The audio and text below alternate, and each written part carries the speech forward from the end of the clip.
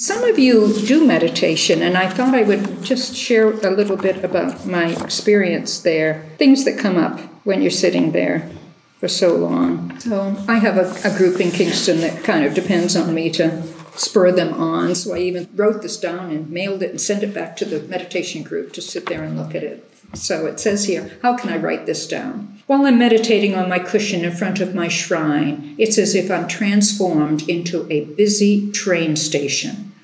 Most of us drive cars here, but some of us know trains and know subways, so try to think of this. As I follow my breath in and out, a thought may arrive like a train pulling into that station.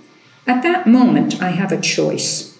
I can board that train and depart with that thought as it travels through multiple stations and end up 30 minutes later far from my intended concentration focus.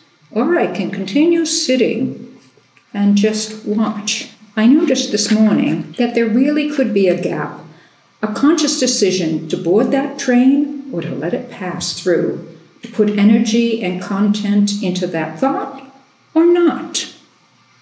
The image reminds me of the great benefits I've received from suffering from a concussion. You don't need to hear about that. I did go into that with having suffered a concussion and managed to, during my time on solitary, have it completely clear. It actually took me 2 years to recover from that one. So what do I do when I come back here, 2016? I have a second concussion. That just cleared in January completely, which is kind of why I'm able to make plans, because I don't have daily headaches and etc. So, yeah.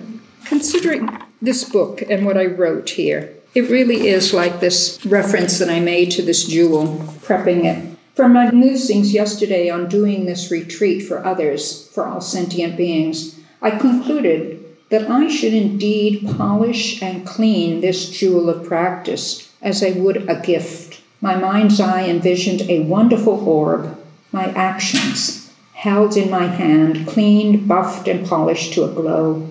It came to me that I could do this by carrying clear, clean intentions to every prayer, every recitation, every mantra that I do, as though I was preparing to hand them to someone as a present. I quietly watched my recitations of the refuges and the 10 precepts, and rather than just singing them out by rote and memory, I stopped after each one, letting the intention and the sound echo in my being.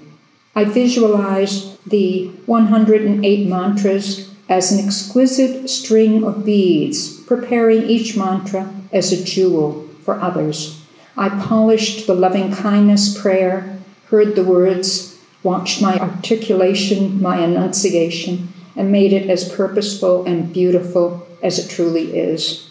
This whole life here and all that I'm learning is a jewel to be given away to others. But the start is the waking up, polishing that orb, letting it shine and gleam in my hands and offering it up. And I often just say that that's what this book is. I prepared it, not for me, not for any benefit of me at all, but just as a gift to other people.